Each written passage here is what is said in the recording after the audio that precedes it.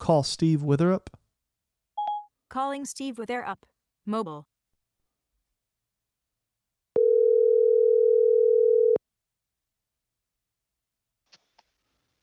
Hello? What's going on, man? Hey, I'm doing good, man. What's the good word today? I got something that's been burning in my spirit, brother. Oh, I well, don't. I don't believe you. Yeah. I am preparing to go to the beach in a couple of days. Oh, I forgot about that. Yeah. That's awesome. Yeah, so we're gonna leave on Sunday morning, and the first 2 days of this trip with Chelsea's family is suspected hurricane is coming through, so Oh man. off to a hot start. Uh, you know, a big part of the demographic that listens to this is potential house thieves. So I don't know if you want to be broadcasting this. That's true. We will be gone, and if anybody wants an aggressive amount of theology books or disc golf discs, that's pretty. I mean, that's the only thing I care about in the house outside of the people that reside here. Yeah. Hey, I want to talk more about that beach in a second, but speaking of disc golf, I it was so strange that I name dropped you the other day, uh, talking to this guy who was talking a lot about disc golf, and he was obviously very into it. And I was like, "Oh yeah, so you know another round, huh?" And he's like, "Oh yeah, yeah." I said, "Yeah, it's one of my good friends." Well, I mean, you said best friend, probably, right? Oh, why did what did I just say? You Good? said good friend, Oh, no, I'm sorry. like Y- very best, like a picture of him in my wallet, kind of thing. So I'm picturing now listening to this, my voice with a very bad edit that says very best. I was like, "Oh yeah, so you know another round, huh?" And he's like, "Oh yeah, yeah." I said, "Yeah, it's one of my very best friends." Right, right, right. 100% yes. Uh, that's But awesome. But he knew about the shop and stuff. yeah, yeah. That's Yep. cool. Um, It's a very niche thing, but within that, yeah, that I guess the shop is a kind of a big deal. And disc golf is a big deal in Charlotte, believe it or not. it I'm finding that out more and more. And yeah, because it's not like there's 10 uh disc golf shops then, you know? Yeah, So right. Yeah, and there's probably 30 or 40 courses that are within uh, you know, 20 miles or something. So there's a ton of courses, and it's a big thing in Charlotte. Charlotte's a big hub for it. And so it's I don't know, I guess the shop has in our first year and a half has got like 4 or 5 thousand customers. So I mean that's kind of shocking probably to most people. yeah. And also this is our first podcast with a sponsor, I guess then. Yeah, I'm gonna just not tell Kyle anything about it, and him just see a $5,000 line item out of the bank account. Yeah. Like, what was that for? Oh, it's a podcast advertising. Like, for who? Joe Rogan? Right. Just Nope. neighborhood church. So as far as this will be the first time you're going out of well no, We went not up. out of town. We went. Wait, I don't know. You I think you we went took to. Maggie to Ohio. That's right. That's right. We took Maggie to Ohio once, and that was it. Uh I guess what I was getting at is a friend of mine has just one daughter, he and his wife and the one daughter, and they were going to the beach and he sent me a picture. They have this, like the big Ford Excursion, and it it wasn't enough space, like Unbelievable. because of the because of the child. So The amount of things. yeah, are you just overflowing? I mean, it's tough to pack for children.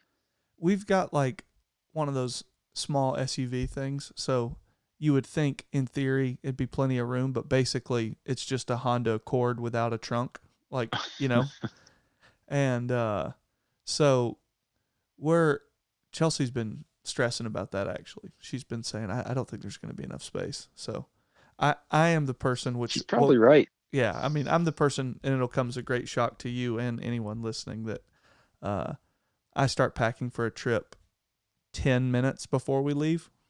Just Right. whatever I see. It's like, well, what if stuff's not clean? I don't care. Well, I'll just put dirty stuff in. I'll find somewhere to do laundry. I don't know. It'll work out.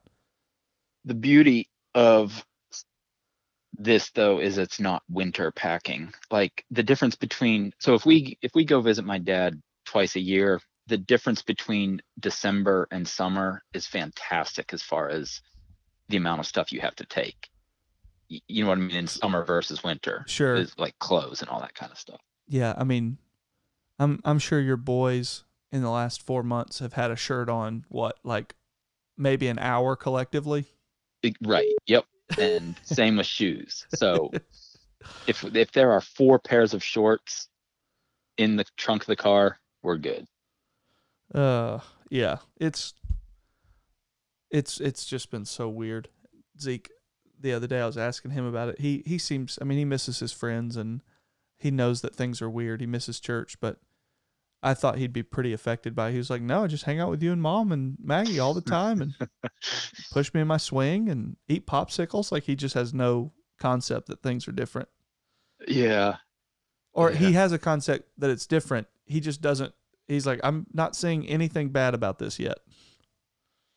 Yeah, give me the negative aspects of this. I still have popsicles. I still have a swing.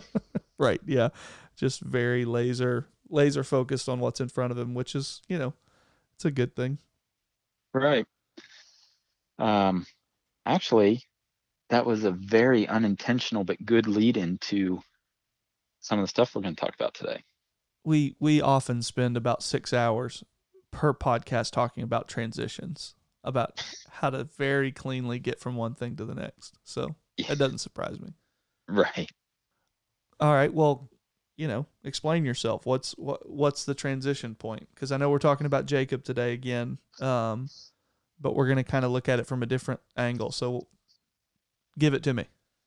Well, last week we read through the story of, well, not the whole story, but a couple of parts of the Jacob story, and we even gave a little bit of a long-winded background to it. And stories like this, you can spend weeks and weeks and weeks breaking down everything, and so you can't say everything about it in one 40-minute whatever podcast. But the reason I think we're going to linger there again is because we didn't actually talk about the content of the dream that he had, which was fine. I mean, Sure. But there was some stuff there that I don't know. I just think is, well, it's always an easy thing just to say, well, I think there's some important stuff there, as if, but I do. Nobody, parenthetically, have you seen Steve Ballmer, the guy that owns the Clippers? Have you seen his, one of his viral videos of his press conferences? No. Okay. So you said, there's a lot of stuff in here. No pastor has ever started a sermon with like, this is just kind of basic, kind of boring. Like it's Right. just middle of the road. Everybody's like, I'm fired up about today's message or whatever. And Ballmer's got this clip of him going, pretty fired up. Hold on. I can actually put the audio in. This will be funny if I can find this audio. This is Steve Ballmer as a preacher who's about to preach his first Sunday back after quarantine. I have these notes, but I gotta say I'm just fired up to be here today. It's pretty cool, pretty damn cool. Woo! Woo! Woo! Woo! Woo! He's not spoofing anything. Oh, no. That's him always. There's some old, he used to like work for Microsoft, I think, or was like the head of Microsoft of some kind. Yeah. And there's some old videos of them at like tech conferences and him dancing to the intro music before speeches. Mm-hmm. Very, very good. All of that to say, I do think that there are new things to look at in this, and today is going to be good. Yeah. Which also, we're going to be in trouble if we say something that reminds you of, oh, which reminds me of a clip from the old Clippers owner. There's like one person that will understand that joke, but yeah, we won't. We will not be sharing any of those clips. Right. All right. All right. Genesis 28. Jacob left Beersheba and went toward Haran. He came to a certain place and stayed there for the night, because the sun had set. Taking one of the stones of the place, he put it under his head and lay it down in that place. And he dreamed that there was a ladder set up on the earth, the top of it reaching to heaven, and the angels of God were ascending and descending on it. And the Lord stood beside him and said, I am the Lord, the God of Abraham, your father, and the God of Isaac. The land on which you lie I will give to you and to your offspring. And your offspring shall be like the dust of the earth, and you shall spread abroad to the west and to the east and to the north and to the south, and all the families of the earth shall be blessed in you and in your offspring. Know that I'm with you and will keep you wherever you go, and will bring you back to this land, for I'll not leave you until I've done what I've promised you. Then Jacob woke from his sleep and said, Surely the Lord is in this place, and I did not know it. And he was afraid and said, How awesome is this place! This is none other than the house of God, and this is the gate of heaven. So just a couple of initial, I guess, statements would be that there are so many layers to these texts, and so it's not a matter of just finding the meaning, but in a sense, finding the meanings and the layers of meaning to these types of stories. And which is not a small point, because I do think that there is this kind of like exegetical hunting that happens, as if there's one flat meaning on the top that you have to find, or at the bottom that you have to dig through to get to, and then that's what a text means objectively somewhere, instead of looking at it as though there are layers of meanings and different things that we read into it. We never approach a text objectively. We're never able to see it outside of ourselves. And so I do think that that's not a small thing to acknowledge that. Right. And one of the main reasons it's important for this particular one is that drawing heavily on Rabbi Kushner, Lawrence Kushner, who actually, he wrote a book called God Was in This Place, and I Did Not Know. Mm-hmm. And he, the structure of the book is, I can't remember, I think it's seven approaches to this story. Mm-hmm. So not conflicting interpretations, but seven different readings. Yes, different readings, and most of it draws on ancient midrash and ancient rabbinical texts. And so the midrash is just rabbinical commentary on these stories, and they a lot of them take what some would consider liberties with the interpretations, but we don't have time to get into all of it. But it's not scripture, but it's very insightful expoundings on these stories. And it's really, really important. This is not peripheral to Jewish life. I mean, even when Chelsea and I were in Jerusalem, we went to the Western Wall, and she was on the women's side and I was over on the men's side, because they don't mix them. And if you go towards the wall and you walk all the way to the left, there's this little like cave, basically. I mean, it's just this opening, and you walk in and it's a bunch of kids and elders that are all sitting in, just very normal desks, and there's a huge wall of books behind them, and they're going up and getting the books and coming and they're studying Midrash, I think, if I'm remembering it correctly. And so those thinkers' schools of thought are still very ingrained in Jewish life. 100%. And it's insight into perspectives and understandings of what it means to engage with these stories. Like, and one quick story that I just heard one rabbi tell was like that. Long story, I won't go through the details, but basically that instead of Torah being behind this curtain, sometimes when you open it up, what is actually seen as a mirror, and it's a way in which to communicate that we are present in these stories, and that's okay. It's not just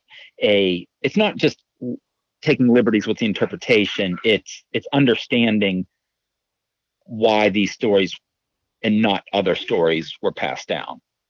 Yeah, and it's an acknowledgement that you're present in what you're talking about, and that there's no way to, you and the text are inextricably bound together as you're reading it, and you are reading the text and you are being read by the text.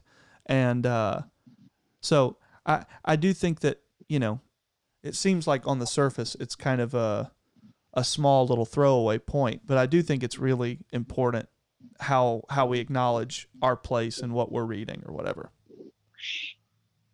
Definitely. And we might be a good topic to do for a whole podcast sometime, just on, different methods of interpretation and things like that. Yeah, but the myth of objectivity and all that stuff.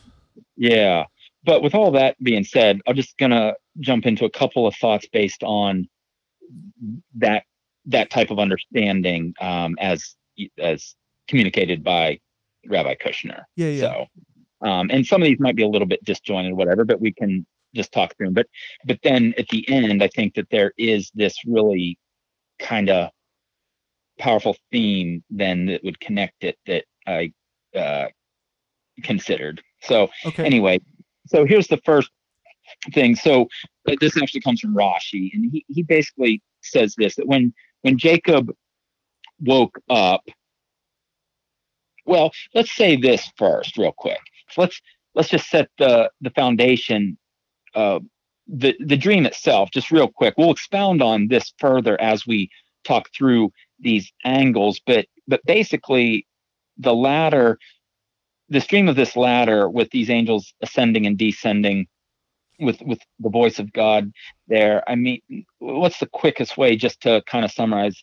It would be something like this heaven earth overlap, this overlapping presence of the sacred and the temporal, that's constantly present. This is kind of what's being revealed to Jacob in this dream. Is there? I think that's perfect. I think what you just said is perfect. And I do think that is so central to like why this is such an important text. Yeah. It's sacred space, sacred interaction. This debunking this, not that Jacob necessarily needed this, but it would be debunking this false sense of separation between the sacred and the secular, God and earth, that type of mentality. So with that basic understanding of that, so here's a couple of thoughts then.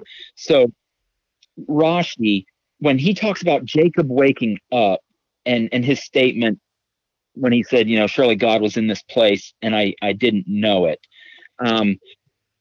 That one understanding of that isn't that Jacob woke up and basically said, wow, that was a tremendous dream that I just had.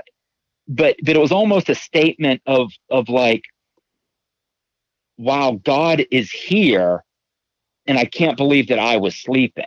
Yeah. And so, and like, not that I missed it completely in a sense, but it was being asleep to the present reality of the way in which God is present. Yeah. And so then to expound on that a little bit further, so the question then becomes like, what are we asleep to? Like, what is occurring around us that we are not open to understand? Rabbi Kushner says this. I think this is an amazing way to put it. He says, we see what is important to us. And Mm-hmm. so picture this scenario. So you walk into a big room where there is some sort of big gathering. If you are a furniture salesman, what are you noticing? You are seeing the chairs, you are seeing the couches, you are seeing the tables.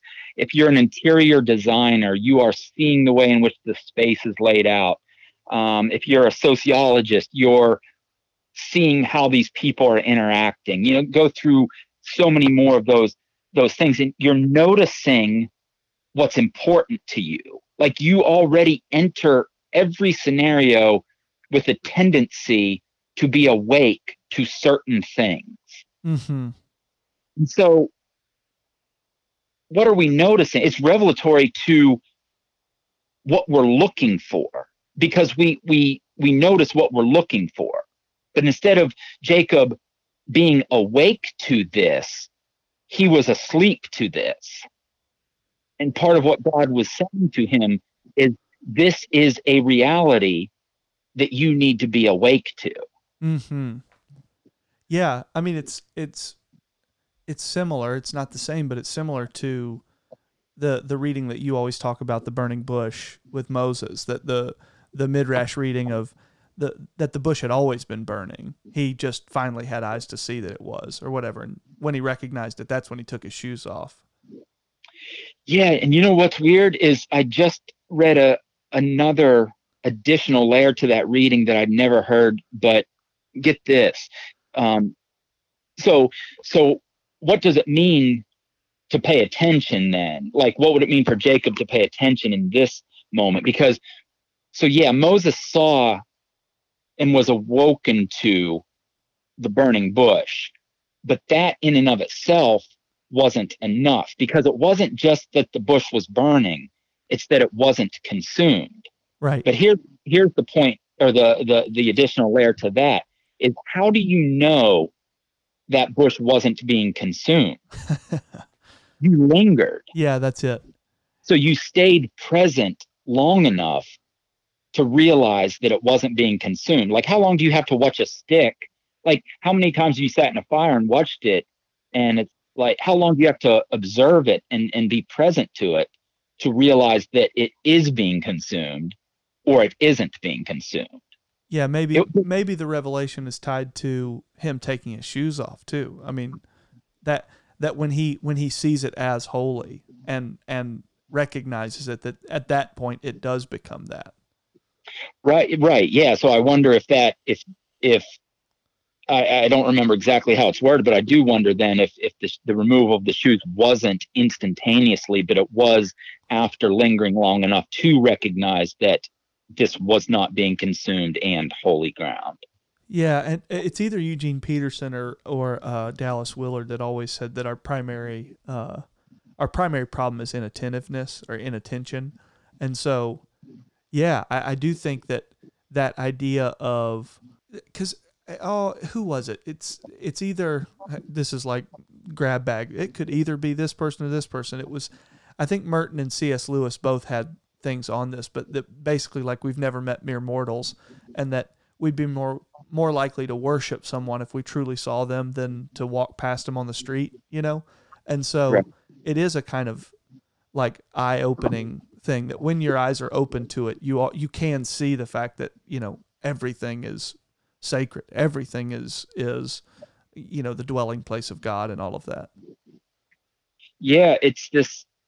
Yes, and it takes paying attention to, the quote you just gave this from Lewis. It's not something that you notice in other people until you pay attention to it. Mm-hmm. With intention, and that's just all of it. This whole heaven earth connection, like the sacredness of this space and time, and this gift of the covenant expression that Jacob is being invited to participate in. This is not something that is easily arrived at, Yeah. and so And we're talking about it in big terms and broadly, that there's surely God was in this place. I was unaware of it. But even, I mean, even with something like dreams, we dismiss them and say that they're, it's nothing and random. And, a lot of times it is. But if you just described, I mean, who is it? Pete Holmes that always says that we just take the idea of sleeping for granted. He's like, really explain that. Like, I go lay down motionless and practice death for 8 hours. And while I'm doing it, movies play in my head that never existed before and work out things from my subconscious. It's like something's going on there. And, there are definitely times where you wake up from sleep and you feel different. You've arrived at something, some new thought, some new way of being that, was in direct correlation to something that came from a dream or something. Yeah, I guess there's more going on. It's an oversimplified way to say it, but there's just simply more going on than what we understand, Like everywhere and with everything. Right, exactly. It's, maybe I'd even almost maybe say it this way. There's like, I believe that there's more going on and less going on at the same time. And I mean by that, like, because sometimes when people say there's more going on here, what they're really saying is like they're taking it into a detached spiritual place, like right. forfeiting their responsibility, forfeiting the way in which that world finds expression in this concrete reality that we know. Right. And so everything from, like, I'm sure you've heard a microphone messes up at church and someone casts a demon out of it. Right. Right. Like, yes, there's more going on, but maybe not in that form. Like, what I mean when I say there's more going on is there is more mystical God presence being experienced and expressed through every single facet of the way in which the world finds its life being expressed. Yeah, the mystic doesn't that's the mistake people make, is that there's more going on here, quote unquote, but really it's just these high and ecstatic and totally otherworldly experiences, rather than the mystic saying, no. In all of the ordinariness of just what it is to be alive on the earth, that in everything there's more going on here than what we think of. It's not just angels and demons and ecstatic things. It's, washing dishes or cutting grass or raising children or walking or whatever. All of that ordinariness is the place where the sacred is. Yeah, listen to this midrash. It says this, that during the dream, God invited Jacob to climb the ladder into heaven, to ascend into heaven. But Jacob refused and turned down the offer. Wow. And the question became, why? Like, why would Jacob turn down the offer to ascend to heaven or whatever? And the answer, they say, was in his response, because when he said God was in this place and I didn't know it, it made him realize that I have not yet experienced this place in the fullness of God. Because the more important, well, maybe not more, but as important to the dream was the descending. Yeah, right. So it's almost like, yes, the ascension part of it would be fantastic and wonderful, but I don't want to bypass this. I'm just now beginning to scratch the surface of a new understanding of the way in which the God presence is fully expressed here. And so I don't want to miss that. Like, what is that like, to experience life in that way? Why would I jump past that only to ascend? Yeah, that's good. It's almost like, and it's the way that life is, like, adolescence isn't just a waiting period for adulthood, or or childhood for adolescence. It's like each place, like where we find ourselves, that is where we are. Like that's where the God presence is to us. And so why would we want to jump past that into a new later God experience? And it seems super cheesy, of course. It's about the journey, brother, not the destination. But there is a fascination that all of us have of getting to the next stage or next phase and achieving whatever it is to get there. And it really is not about where we're going to end up. It's about how we get there, and so every part of the journey and what we're learning in each stage and the God who's present to us in each stage and in all the circumstances of that stage is the thing that's primary. Yeah, one of the names, the ancient Jewish names for God was basically the word for place. And it's like, oh, God was in that place. God was in this place. And it's this truly God presence being where we are. It's hard because just like you said with, the whole journey thing, we've turned good thoughts into bumper stickers, right? And it's hard to find new ways of saying that, but I don't want to abandon the power of those thoughts though. Right. And like, for example, it's very cliche now to talk about being present, right? Yeah. Like, I mean, but how true is it? Like, Moses, when God invited Moses up to Sinai, he said, something along the lines of like, climb up the mountain and be here. And it's like, and the way, from what I remember, understand, I might be butchering this, but from what I remember, it in the Hebrew, whatever, it was almost like awkward, like repeating something that's unnecessary. Like, of course, I climbed the mountain. Where else would I be?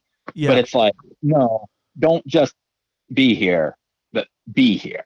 Or Paul saying, having done all to stand therefore, or whatever. Like the. Yeah. It's not. I mean, it's not enough just to it's not enough to just simply arrive at the top. Right. It's what does it mean then to be in that moment in which God has called you in? And think about it. If Moses needed that reminder on Sinai, right? How much more so Jacob lying his head on a stone alone on the run. Right. So how much more of a reminder would he need to be to find God where he was? But yet, just like we talked last week, though, how much grace and mercy, or how merciful and gracious is God that Jacob in that moment is able to experience that. Sure.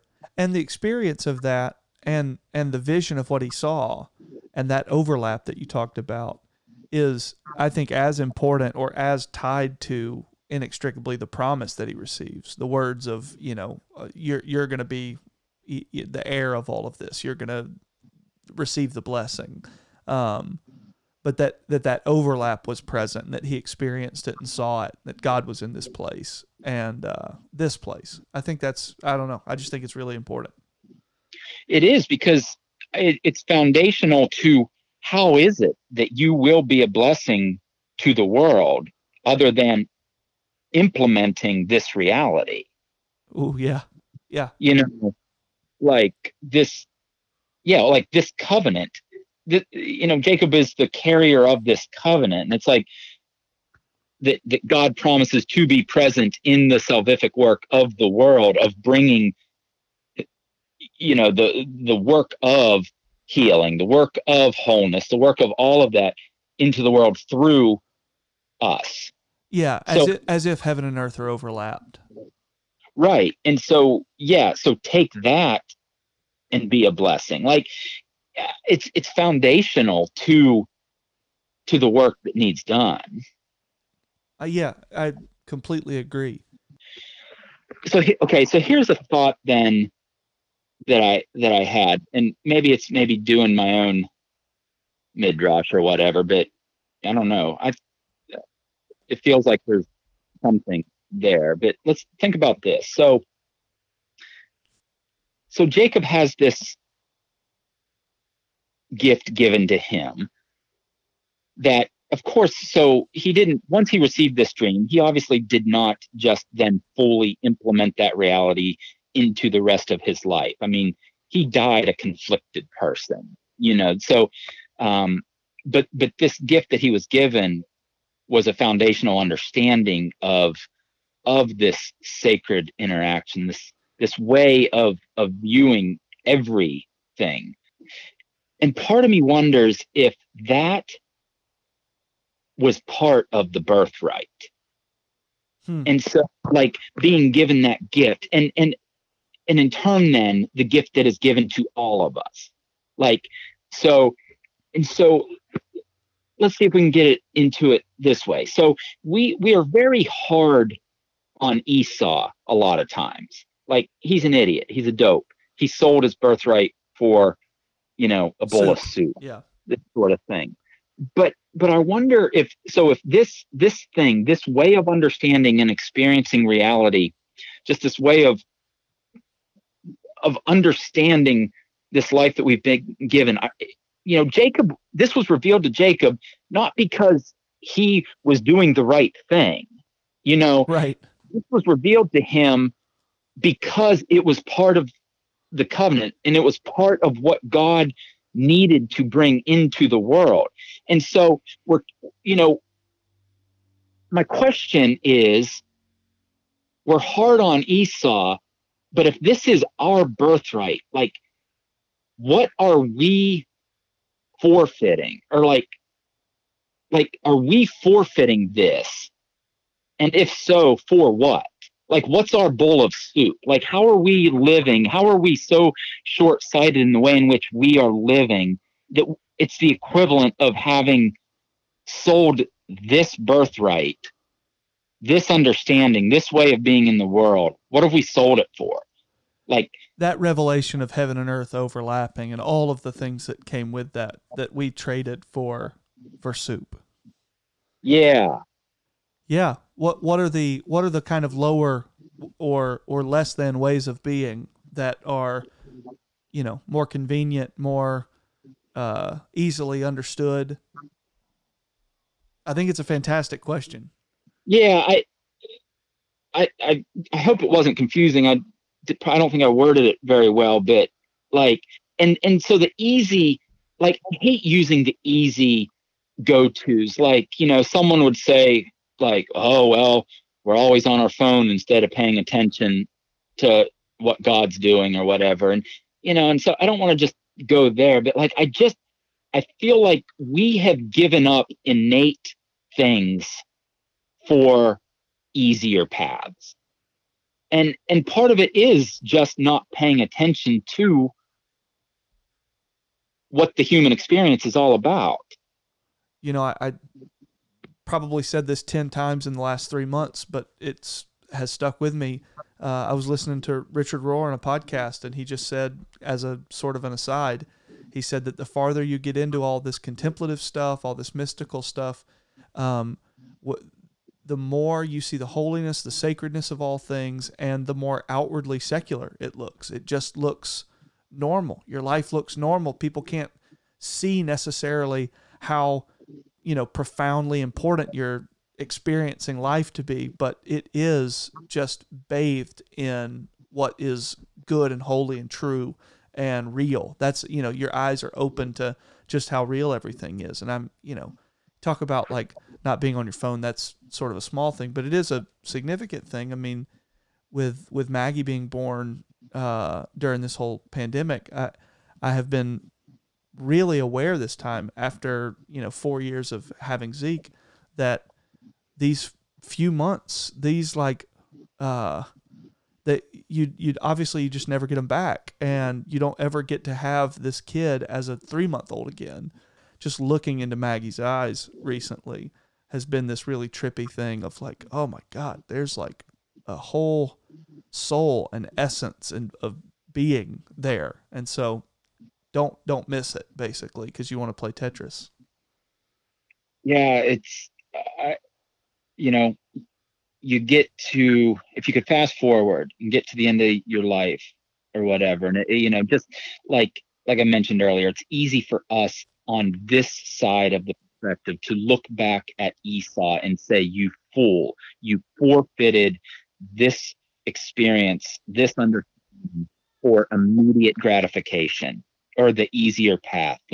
You couldn't just be hungry and find more satisfying ways to fill that hunger. You traded it, you forfeited it. And what would it be on the other side of this reality right now for us to look back and say, you fool, you forfeited that for what? Yeah. Yep. And we are. It's one of those things that when pressed, sometimes it's hard to give concrete examples, but some things are just simply feelings first, Yeah. and the feeling is we forfeit a lot of this sacred experience of being human with this God who so desires to interact and move this life forward with us Yep. for other things. Yeah. And man, Chelsea and I have watched this documentary. I'm sure a lot of people have, about a hospital in New York. I think it's called Lenox Hill. And they talk about quite a few units, and you get to see cases and stuff, but a lot of it is in these cancer wards, and it's these people with like really aggressive brain cancers that come in, and you see them get this news and it's in some ways feels like invasive, and in some ways it feels really like a gift to be able to watch it, and it's really hard. But the feeling of it is like,